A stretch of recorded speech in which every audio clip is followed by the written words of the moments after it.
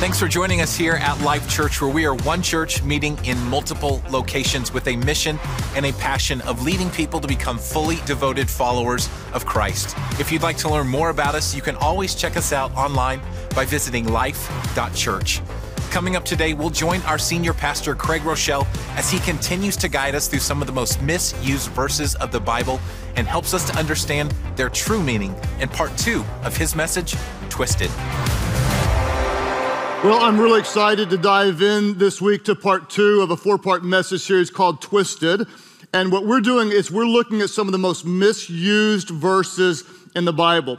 For example, let me tell you briefly about next week. We're going to look at what may be one of the most popular verses in the Bible. If you've ever had a verse on your refrigerator with a magnet or had a verse on a coffee mug, chances are it was Jeremiah 29:11. For I know the plans I have for you, declares the Lord, plans to bless you and prosper you, not to harm you, to give you a hope and a future. How many like that verse? You guys like that verse? Okay, excellent. Next week, I'm going to show you that verse doesn't mean exactly what you think it means. And before you throw the coffee mug away, let me tell you, after we're through looking at it in context, you will love it even more than you did before. Today, we're going to look at what is probably the number one most quoted Bible verse by non-Christians and one of the more popularly quoted verses by Christians. It's from Matthew chapter 7. It's verses 1 and 2. These are the words of Jesus, and help me out. What is this very popular verse? Jesus said, do not what? He said, do not judge or you too will be judged. Now, the way I said it, nobody says it. The only way I've ever seen someone say it is with attitude. Do not judge, or you too will be judged, okay? It's always with attitude, and usually it's the King James Version with attitude. Judge not, lest ye be judged, okay? People don't even believe in the Bible, but boy, they believe in that verse, and they say it with attitude, okay? Jesus said, do not judge, or you too will be judged. For in the same way you judge others, you will be judged, and with the measure you use it, it will be measured to you. In other words, you have no right to tell me how to live. I'll do what I want with my life. You do what you want with your life. You're a sinner too. It doesn't matter what I do, as long as it makes me happy, as long as it doesn't hurt anybody. Judge not, lest ye be judged. Do not judge, or you will be judged as well. In fact, I'm going to argue that this is one of the most pervasive values in culture today. Tolerate everything, every kind of behavior, every kind of belief system. You have no right to say if something is right or wrong. Do not judge, or you will be judged. It does stink to be judged, doesn't it? How many of you have ever been wrongly judged? You've been wrongly judged? Oddly enough, that's never happened to me. It's just no one judges me. It never happened to me. I actually walked up on 2 people talking about me in the grocery store. Believe it or not, they were saying, yeah, I heard he holograms himself from one place to another. Another guy said, no, actually, he flies to church on a helicopter. And this was the guy who was doing the groceries and the guy bagging the groceries. And then I said, hey, guys, like, oh, praise the Lord, Pastor, glad to see you, and all this kind of stuff. I'm like, yeah, you guys were talking about me. Can you hurry up, though? My helicopter lands in 3 minutes to pick me up from the grocery store. But anyway, it does feel horrible to be judged, and it's no secret that this theme alone is probably the number one thing that drives non-Christians away from Christianity. The Christians are so judgmental. They're so narrow-minded. They're hypocrites. They're judgmental. They're so judgmental. Jesus said, do not judge, or you too will be judged. Is that exactly what he meant when he was saying it?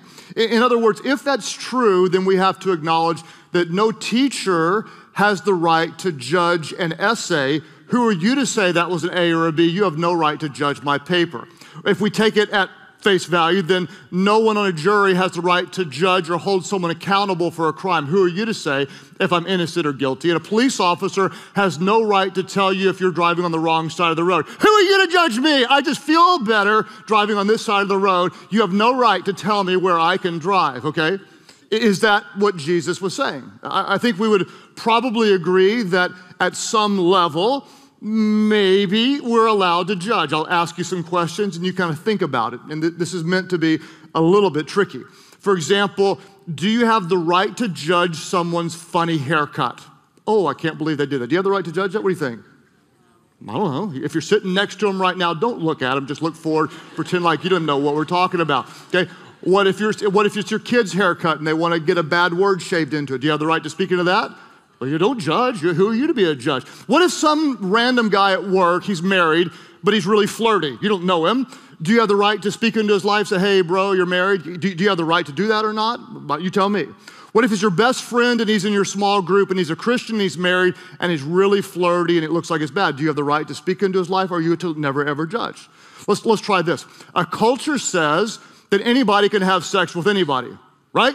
That's what culture says. Anybody can have sex with anybody. So you can't judge someone's sexual life, right? Well, what if someone wants to have sex with a 12-year-old? Do you have the right to speak into that, or can you not judge that? What if the 12-year-old is yours? Okay? Do you realize how complicated and yet important, incredibly important it is that we get this right? Do not judge, or you too will be judged. What exactly does that mean? We never have the right to call someone and say, that's wrong behavior, or do we ever have the right to do that? It's complicated and it's important. Now, how many of you were with us last week at church? You were with us last week? With us? Excellent. Okay. If you were here, you remember we went through a real brief kind of teaching on how do we accurately interpret or understand Scripture. How do we do this? And we talked about three things. Number one, we talked about understanding the context. What is that? What we don't want to do is take a verse out of context. We want to know who wrote this, when did they write it, why did they write it, to whom were they writing to, what comes before this verse, what is after this verse. We don't want to just pull a verse out of context. We want to understand the context. The second thing we talked about is that the best way to interpret Scripture is with other scriptures. The best way to interpret the Bible is with the Bible. In other words, we're not going to just interpret with our feelings or our experiences. The best way to interpret the Bible is with the Bible. We're not going to build a theology based on one verse taken out of context. What we're going to do is see what else does the Bible say about that theme or that topic. We're going to look at the totality of what God says through His Word, and we'll build our theology upon that. The third thing is we're going to not just be students of the Word, but doers of the Word. We're going to apply it. The Bible is not a text to be studied, it's a letter to be lived. So we want, when we're trying to understand what does the Bible say, we want to understand the context, we want to interpret Scripture with Scripture, and we want to apply it to our lives. So let's try to do that with this text, Matthew chapter 7, verses 1 and 2. The context. What comes before Matthew chapter 7? The answer is Matthew chapter 6. This is not a trick question. This is really, really easy, okay? Oh, we're talking about judging. I don't want to get this wrong. Okay, Matthew chapter 6 comes before Matthew chapter 7. And in Matthew chapter 6, one of the big themes is hypocrisy.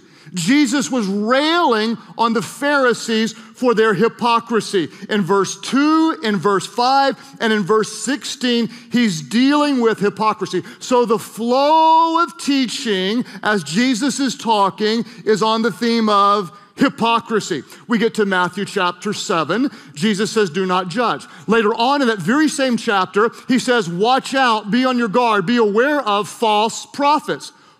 Wait. Okay. I'm not allowed to judge, but if I'm going to deem someone a false prophet, what do I have to make? A judgment that this person is not from God. So in the very same chapter, Jesus says, do not judge. He actually implies that you're going to have to make a judgment. Is that what he was really saying? Hypocrisy, and then he actually says in the very same chapter, watch out for false prophets. What I want to do is show you very clearly that Jesus is not telling us that we should not live with discernment. He's not telling us that we never have the right to speak into the lives of other believers. What he's telling us is that we should be very, very careful and never judge hypocritically. Do not judge, or you too will be judged. In the same measure you judge others, so too will you be measured. Verses 1, verse 2, and then verse 3. In context, he goes on to say, why do you look at the speck of sawdust in your brother's eye and pay no attention to the plank in your own eye? How can you say to your brother, let me take out that speck in your eye, when all the time there is a plank in your own eye? And then he says, you what? You hypocrite. You hypocrite.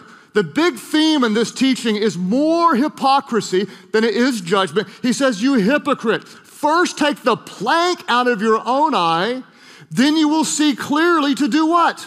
To remove the speck from your brother's eye. In other words, you're not ever gonna, hold yourself back and not help your brother to see more clearly, but you're not gonna go pick apart everybody else when you've got your own problems. Look in the mirror first. Don't pick apart other people's little faults when you've got big issues in your own life. He's saying, don't judge hypocritically. In fact, that's the context. And now what I wanna do is I wanna try to interpret the Bible with the Bible. I wanna look at other verses that talk about this very important issue of judging. And so I wanna look at 4 different things that the Bible clearly says about judging. What is clear about judging? And the first thing is from Jesus, and he teaches us that we should never judge superficially. He teaches us never judge superficially. And let's be honest, almost all of us do this, and we do it often. Here's what Jesus said in John 7:24. If you have a paper Bible, this is in red. This is Jesus. He says, stop judging by what? Let's all say it. He says, stop judging by mere appearances, but instead, what are we to do? Judge correctly. Whoa. Did you just see what that says?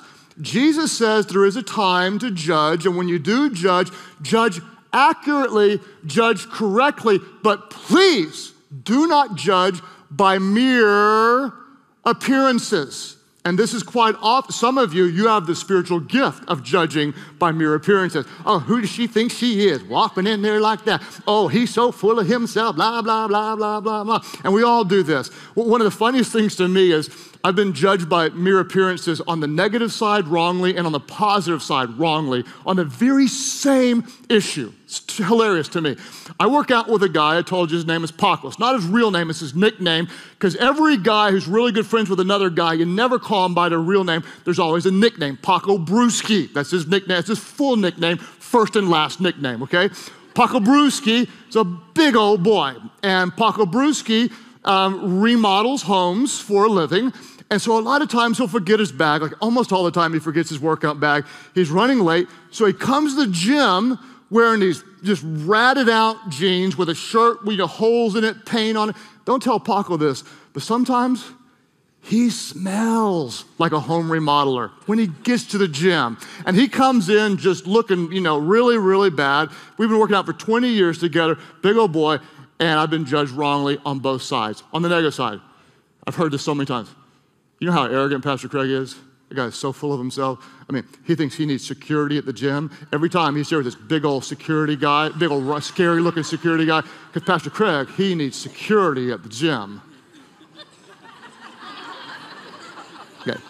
Now the other side, I've been judged to be more godly than I am. Our pastor, he is such a man of God. I've heard this so many times.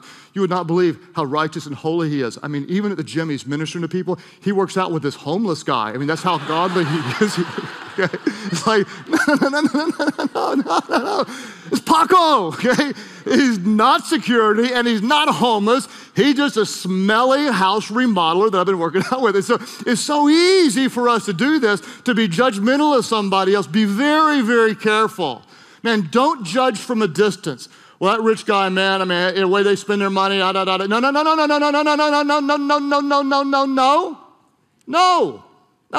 You don't know what they do with their money. You see one little picture. You have no idea how many people they are helping. Don't judge that. Oh, well, I met her, and oh, was she? Okay? Listen, if you happen to know that her mom is dying in the hospital on that day, you might have compassion for her and be praying for her, and she may be a wonderful person. You had one encounter. You don't judge that. Can I chase a rabbit trail just for fun? Okay.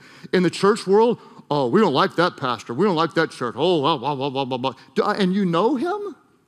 You've met him. No, I just don't like the way. No, listen to me.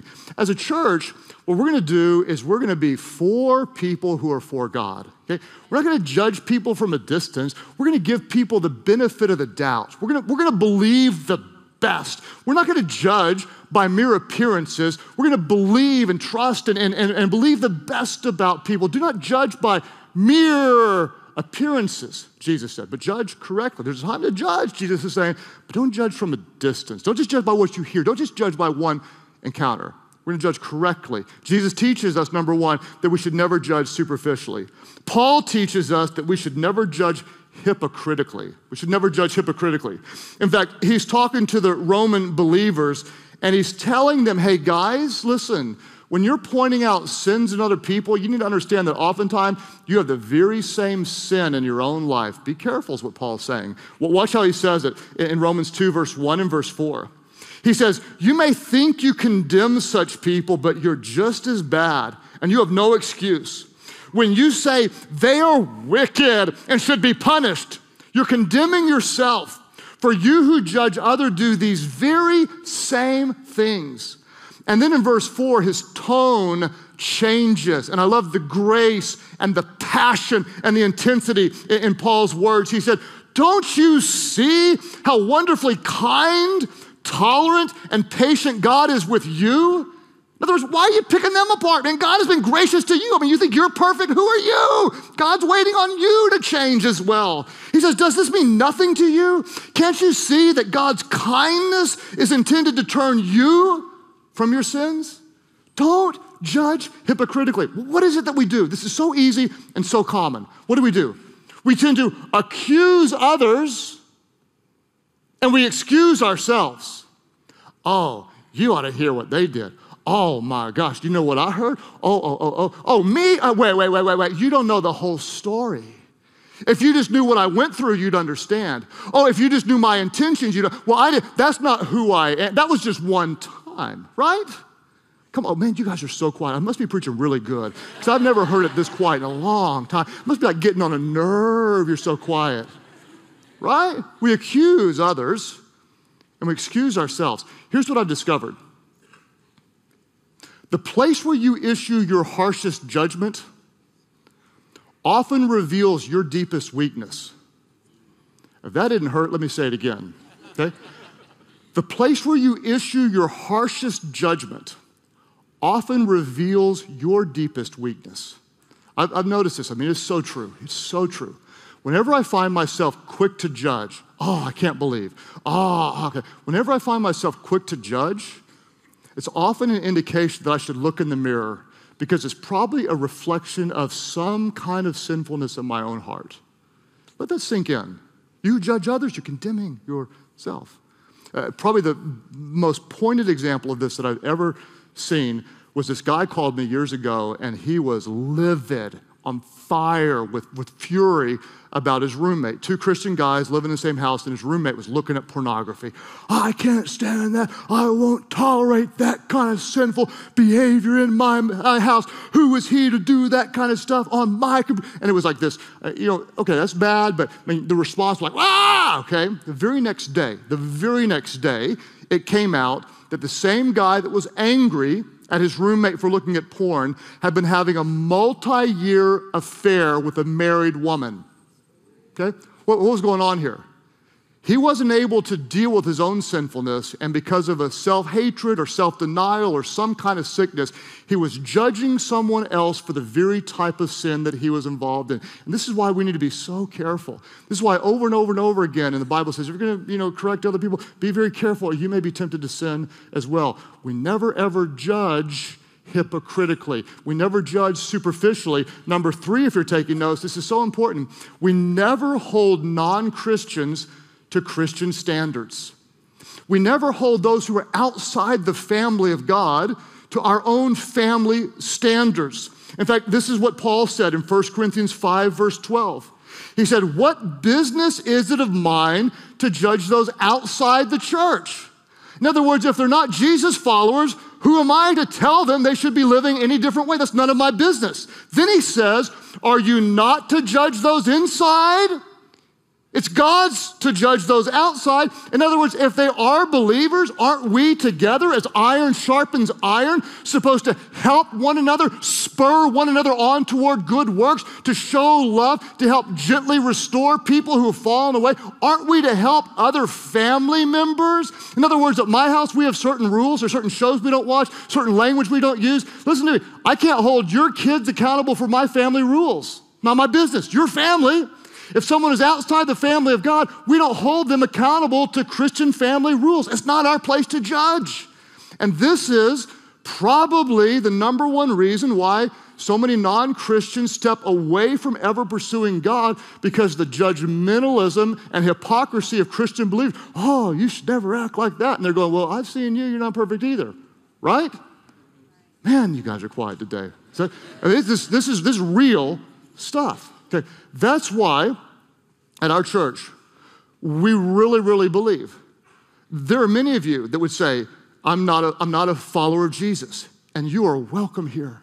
Man, we want you here so much. In fact, I'll tell you right now, you do not have to believe in order to belong. You can belong before you believe. Let me say it this way. You can belong before you behave the way others think you should behave. You see, this is the way Jesus was. He went up to people who were like doing really crazy bad things, and he loved them, but he didn't leave them there. And it was Jesus who changed them, not other people. And here's the key. I am not called to change people outside the family of God. I am called to love them and introduce them to a God who changes them, even the same God who is changing me. And this is so important that we get this right. So, you're like doing something that is challenging. You're addicted to something. You've got some kind of sexual stuff going on. You're smoking the funny weed, you know. You lose your temper. You don't fully know what you believe. Listen to me. If you're here sincerely seeking to know, is there a Jesus? Is he real? If you're honestly pursuing him, you are welcome no matter what you are doing right now. You are welcome. You are welcome. If, on the other hand, you come in trying to push some kind of agenda from the outside, hey, that may not go well for you, may not go well for us. If you're coming here on level ground with all the rest of us sinners who need a Savior and say, I'm moving toward Jesus, you are absolutely, completely welcomed, loved, and embraced. Let's step toward Jesus together, and let's let him conform us to who he wants us to be. We will not hold those outside the family of God to the standards of those inside the family of God. It's God's place to deal with them. It's our place to love one another. This is so important that we get this right. When Jesus said, do not judge others or you too will be judged, he's not telling us that we don't have the right or calling to speak into one another's lives. In fact, we're going to find that there's a time that we as the body of Christ are supposed to come in and help others. What does the Bible say about judging? Don't judge superficially. Don't judge hypocritically. Don't call those outside of God's family to live according to God's family rules. And number 4, this is really important. Always help restore fallen believers. Always help restore fallen believers. And the reason this is so important, please listen, is because this will be you at some point. This will be me at some point. Because listen, we are all vulnerable to temptation. None of us get it right all the time. And in the family of God, when someone strays, family members come and say, hey, we love you too much to let you go down that road. Let's get back on the path of righteousness. And we all need to be willing to help others, and we all need to be open to correction from others. This is what Paul said in Galatians 6:1-2. Don't miss this. He said, brothers and sisters. Now, who is he talking to? Brothers and sisters. This is inside the family. Brothers and sisters, if someone is caught in a what? Say it with me. If someone is caught in a sin. Now, wait a minute. Who are you to say that's a sin? I mean, who are you to judge that's a sin? Wait, who are we talking to? People in the family. We agree in the family that God's word is truth, and when the Bible's clear about something, then we're going to live according to that. If someone is living according to something that is contrary to God's word, what do we call that? Call it a sin. Is that politically correct? Nah, not so much. Who are you to say it's a sin? Well, these are our family rules. We don't hold you to our family rules. You don't hold us to your family rules. These are our family rules. If someone that we love is going contrary to God's word, it's called a sin. And those who live by the Spirit should do what to that person? Gossip about him? Kick him out of the church? Kick him while they're down? Shoot the wounded? Tell them, you're going to hell where the worm never dies and there's weeping and gnashing of teeth. Bless God. Not going to allow that kind of behavior in our church. Get them out of here to center. No. Right? No. What do? You who live by the Spirit should do what? You should restore that person how? Gently. With the same grace that you would like to be shown, you show to them. With the same love that you would like to be shown, you show them. With the same grace that God gave to you, You give to them. You restore them. You help get them back on the right path. You do it with love. You do it with compassion. And you do it with grace. And then Paul says this, but watch yourselves, or you also may be tempted. Oh, this is so important we get it right. The moment you start correcting others, you could be vulnerable to pride. Pride comes before falling. You don't want to fall as well.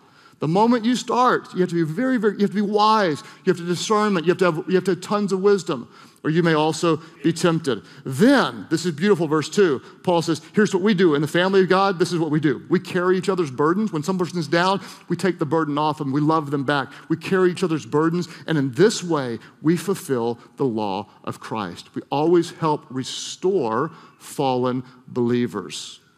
I'll tell you my favorite story about this. It involves a very close personal friend of mine.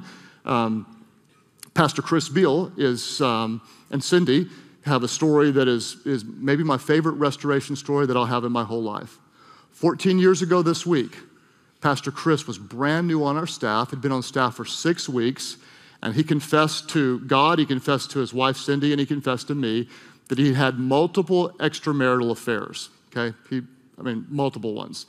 And Cindy, as you can imagine, was devastated. I was devastated. Our church was really, really hurt. And he was obviously broken and wanted to make things right. And so we sat down, had real hard, long conversations, a lot of prayer, and said, look, if you will submit yourself under the care of the church, you've got to step down. You can't be a pastor and do that. You have to step down. But we'll care for you, and we'll work to help rebuild your marriage. And who knows, one day, if you're in a good place, maybe we could restore you to a place in ministry. Well, I'm telling you, this couple worked hard. They did everything they were asked to do. The next week, I announced it to the church. The very following week, they were on the front row worshiping God, saying, we're a part of this family. And I told the church, we don't shoot our wounded. We're going to love them. We're going to pray for them. Nobody's going to gossip about them. They're going to be at the foot of the cross, just like I'm at the foot of the cross. We're here to receive grace from Jesus, and we're going to do everything we can to help restore their lives. Well, a year went by. Things were getting better. Another year went by. There's healing. More time went by. There's a lot of progress. Eventually, enough time went by, we thought, you know what? We've seen significant fruit and healing. Let's give him a shot in an entry-level point on staff again at the church. He was faithful with a little. We gave him a little more. Faithful with a little more, gave him a little more. Faithful with a little more. 14 years after the confession, I am incredibly proud to say, to the glory of God, that the very person who confessed to that kind of sin is now leading the largest Life Church location and doing it well and doing it with integrity. And let me tell you right now, this is who we are as Jesus followers. This is how we do it. This is how we do it. The same grace that forgives us is the same grace that we use to restore others. And this is how we do it in the family of God. We don't pretend like it didn't happen, and we don't kick people out and shun them away. We love them back into the fellowship. If someone is caught in a sin, we call it a sin. It may not be popular in the world today, but that's what we call it. But we don't kick the person down, because guess what? We sin too. We love them back gently, praying that they could be restored and even promoted to do more things in the kingdom of God, because that is the kind of God we serve. So how do we do this? And this is so important. When Jesus came, John 1:14, he came full of grace and truth. This is what the text says. When Jesus came, he was full of grace and truth. I can't prove this, but I have a theory. In the text, the word grace, charis, comes first. I think grace comes first because without grace, truth is harder to digest. When Jesus came, he came full of grace and truth. Here is the problem too often in the church world today. When there's all truth and no grace, it drives people away. You ought to behave like this, and that's not right. And you got to do this, and you got to do this, and this is what the Bible says, and this is truth, and you got to do this. When there's all truth and no grace, that leads to rebellion. Well, screw that, I'll do whatever the heck I want. Flip it on the other side. When it's all grace and no truth, oh, God loves you. You can do whatever you want. God loves everybody. You can do whatever you want. You can do it. Who am I to judge you? All behavior is equal. All beliefs are equal. You can do whatever you want. When there's all grace and no truth, that leads to license, meaning people behave any way they want. When Jesus came, he came full of grace. It's the loving kindness that draws people to repentance. He came full of truth, and you will know the truth, and the truth will set you free. And that is how we, as Jesus followers, love one another. The same way we were forgiven, grace. The same truth that says we need a Savior, truth. is how we proclaim the love of God to everyone else around. Those outside the family of God, we don't judge them. We show them grace and proclaim truth. Just like I am a sinner who needs a Savior, so do you. And the loving kindness of a God who accepts you as you are is so great. How can you reject that love? And those inside the church, if someone strays, listen, we love them enough to tell them the truth. You're going down a path that's going to hurt you. It's going to hurt people. But we always do it with grace because we are equally in need of the grace of God. And that's how we do church. When someone falls, by the grace of God, they can be restored. Brothers and sisters, when someone you love is caught in a sin, what do? You restore them gently. But be careful. Jesus said, do not judge, or you too will be judged. He didn't say we never have the right to speak into someone else's life. That is culture's interpretation of that verse. That's not what the totality of the Bible says. The Bible teaches us, don't judge superficially. That's stupid and dangerous. Don't judge hypocritically. Your harshest judgment often reveals your greatest weakness. Never hold someone outside the family of God to family standards. But when someone in the family starts to get into trouble, listen, we love them way too much to let them hurt themselves. With the same grace that has been given to us, we give to them as we use truth to bring them back on the path of righteousness. And the truth of Jesus is what sets people free. And that's how we accurately interpret the words of Jesus to bring healing, to bring restoration, and to help people find the same grace that transforms us, the loving kindness of God, which brings people to repentance. So, Father, we ask that as a church, your Holy Spirit would help us to live this well. God, may we be a reflection of your love to those outside of the family. And God, inside the family, may we treat each other with grace and with truth, loving back to a point of righteousness. All of our churches, as you reflect, I want to ask you a broad question, and this may not feel like it applies to you now, but let me just say right now, there are some of you that you've got someone that you love that is a Christian that's doing something that's dangerous to them, sinful. And there's often two wrong extremes. One is, hey, don't do that, do that, no grace. Others is, well, it's not my place to be involved. If you're in community with them, if you're in a committed relationship with them, if they're a part of your inner circle, maybe God wants to use you to help bring them back to truth. There may not be that going on right now, but I promise you at some point, if you're a consistent Jesus follower, that will happen. When that happens, we want to get it right. At the same time, we don't want to turn people away from God by judging them according to standards that are our standards. We want to love them to the grace of God. So my question is this. Those of you who are Jesus followers, would you join me in praying and asking God to help us get this right, to do it in a way that honors him, doesn't turn people away, but actually draws them to the loving kindness of God? If you're a Jesus follower, and I hope this is all of you, say, I want to get this right. Whenever I'm faced with this, and you will, in our culture today, you'll likely be faced with it this week. I want to get this right. Would you lift up your hands right now, if that's you? Father, even as a hand is lifted toward heaven today, I pray that you would plant these truths in our hearts. God, if I said anything that's inconsistent with your word, I pray that your word would just bring correction into all of our hearts. We pray, God, that your truth would set us free. The same grace, God, that has been given to us, help us to give to other people as well. For those outside the church, I pray, God, you'd give us a supernatural love for them, just to love people, love them, reflect your love, and draw them to Jesus with his love. God, I pray you'd give us the courage to tell the truth, and the only truth would be we need Jesus. We all need him. We all have sinned, and we all need Jesus. I pray, God, for those inside the family that at times in my own personal family, we have to have difficult conversations, and we always want to do it with grace, and we always want to proclaim truth. May we in the family of God have the courage to do this and to do this well. God, if we're on the side of loving someone else back to truth, may we do it with grace and humility. God, when we're on the side of receiving this type of correction, may we be open to what you'd want to say to us, not making excuses, not rejecting it, not being hard-headed, but being open, God, because we want to please you and be conformed to the image of your Son. God, help us as Jesus followers get this right. As you keep praying today, nobody looking around at all of our churches, let me tell you what's happening right now. There are some of you that you're going to be feeling kind of a mixture of things. Some of you right now, you're going to be going, okay, I'm doing some things that are wrong, and you might feel a little bit of guilt by that. At the same time, I'm hoping that you're feeling drawn toward God. You're feeling drawn toward God. What is that? That's his Holy Spirit. That's what he does. He draws people. Some of you right now, you don't even know why, but you've been feeling drawn to God. Let me tell you why. Because God is good, because he loves you. You may think, but I'm doing bad things. Listen to me. God loves you even as you are right now. He loves you. Love is not just something that he does. Love is who he is. And this is how much he loved you.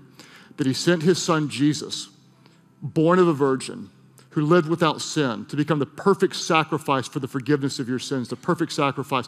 Jesus hung out with people that were very imperfect. He loved them. He accepted them as they were, but he didn't leave them there. I can't change you. You can't change you. You need a God who can change you. You can't be good enough for God on your own. It's only because of Jesus that our sins are ever forgiven. There are those of you today, you recognize, I need his forgiveness. You recognize that. Guess what? That's the loving kindness of God drawing you to him. So what do? You simply say yes. You call on him. When you do, he will hear your prayer, forgive every sin, make you brand new. And there are those of you are here today because this is your prayer. Jesus, I give my life to you. That's you at all of our churches. Say yes. Lift your hands high right now. Say yes. I surrender to him. Right back there toward the back, right back over here as well. God bless you guys. Way back over here to the back in the middle section. The loving kindness of God is drawing you. Right up here close to me, way back over here, all the way in the back section. Wow, somebody give God the glory, the honor as his Holy Spirit draws people. Church Online, you click right below me. Here in this middle section, say yes, Jesus. Pray with those around you. Pray, Heavenly Father, I give you my life. Save me from my sins. Make me brand new. Fill me with your Spirit so I could follow you. My life is not my own. God, I give it to you. Thank you for new life. Now you have mine. In Jesus' name I pray. Would you worship loud, worship big, welcome those born in the wonderful, loving family of our good God. From those of us here at Life Church, we are honored to play a very small part in what God is doing in and through your life, and we would love to continue with you on that journey. To find out some next steps about your relationship with Christ, all you have to do is go to life.church/next. Or to see if there's a Life Church location in your area, you can find out by going to life.church/locations. Here at Life Church, we are relentless in pursuing those who don't know Christ, all in an effort to allow God to eternally change their life. And one of those is John Abaka, who after walking through the doors of Life Church for the very first time, had his assumptions of church completely changed. And as a result, his life was changed as well. I always knew there was a God. You know, my mom had taken me to church growing up, but I didn't really know the basic principles of what it means to know God, what it means to have a real relationship with him. I actually lived right across the street from Life Church, and I would see all the cars coming in. To me, the average Christian was a hypocrite. So even before I knew anyone that even went to the church, I already had these thoughts of this is how it is, so I'm going to put that label on Life Church. As soon as you pull up in the parking lot, you see young people smiling, people excited to go to church. Everyone was clapping hands, bumping. Growing up, I never saw that. I never saw anybody excited to go to church. Craig got on and he starts talking. I don't know even what the sermon was about that day, but I remember how it affected me. It was everything that God's been trying to tell me. And I left that place feeling like a completely different person. I didn't change immediately. It took some time. It took some reoccurring attendance. It took some digging into the scripture. It took me going into a life group, having people sharpen me, having people invest in my life. My verbiage, my want-tos, my drive, my passions in life are completely different. I feel like it's embedded into my soul and my being now. And I think God wanted me there at that moment. And I think that God had been calling me for a long time. And he used Life Church to get to me. And yeah. For those of you in the Kansas City area, we are excited to announce that our 25th Life Church location is launching Easter 2016 in Overland Park, Kansas. If you or someone you know would like to be a part, we would love to get you connected. And to do that, all you have to do is go to life.church/Overland Park. Plus, the all-new Craig Rochelle Leadership Podcast is available today. For episodes, resources, or additional content, you can find all of that and so much more at life.church/leadership podcast. Thanks again for joining us. It's our mission and our passion to lead people to become fully devoted followers of Christ, because we believe whoever finds God truly finds life.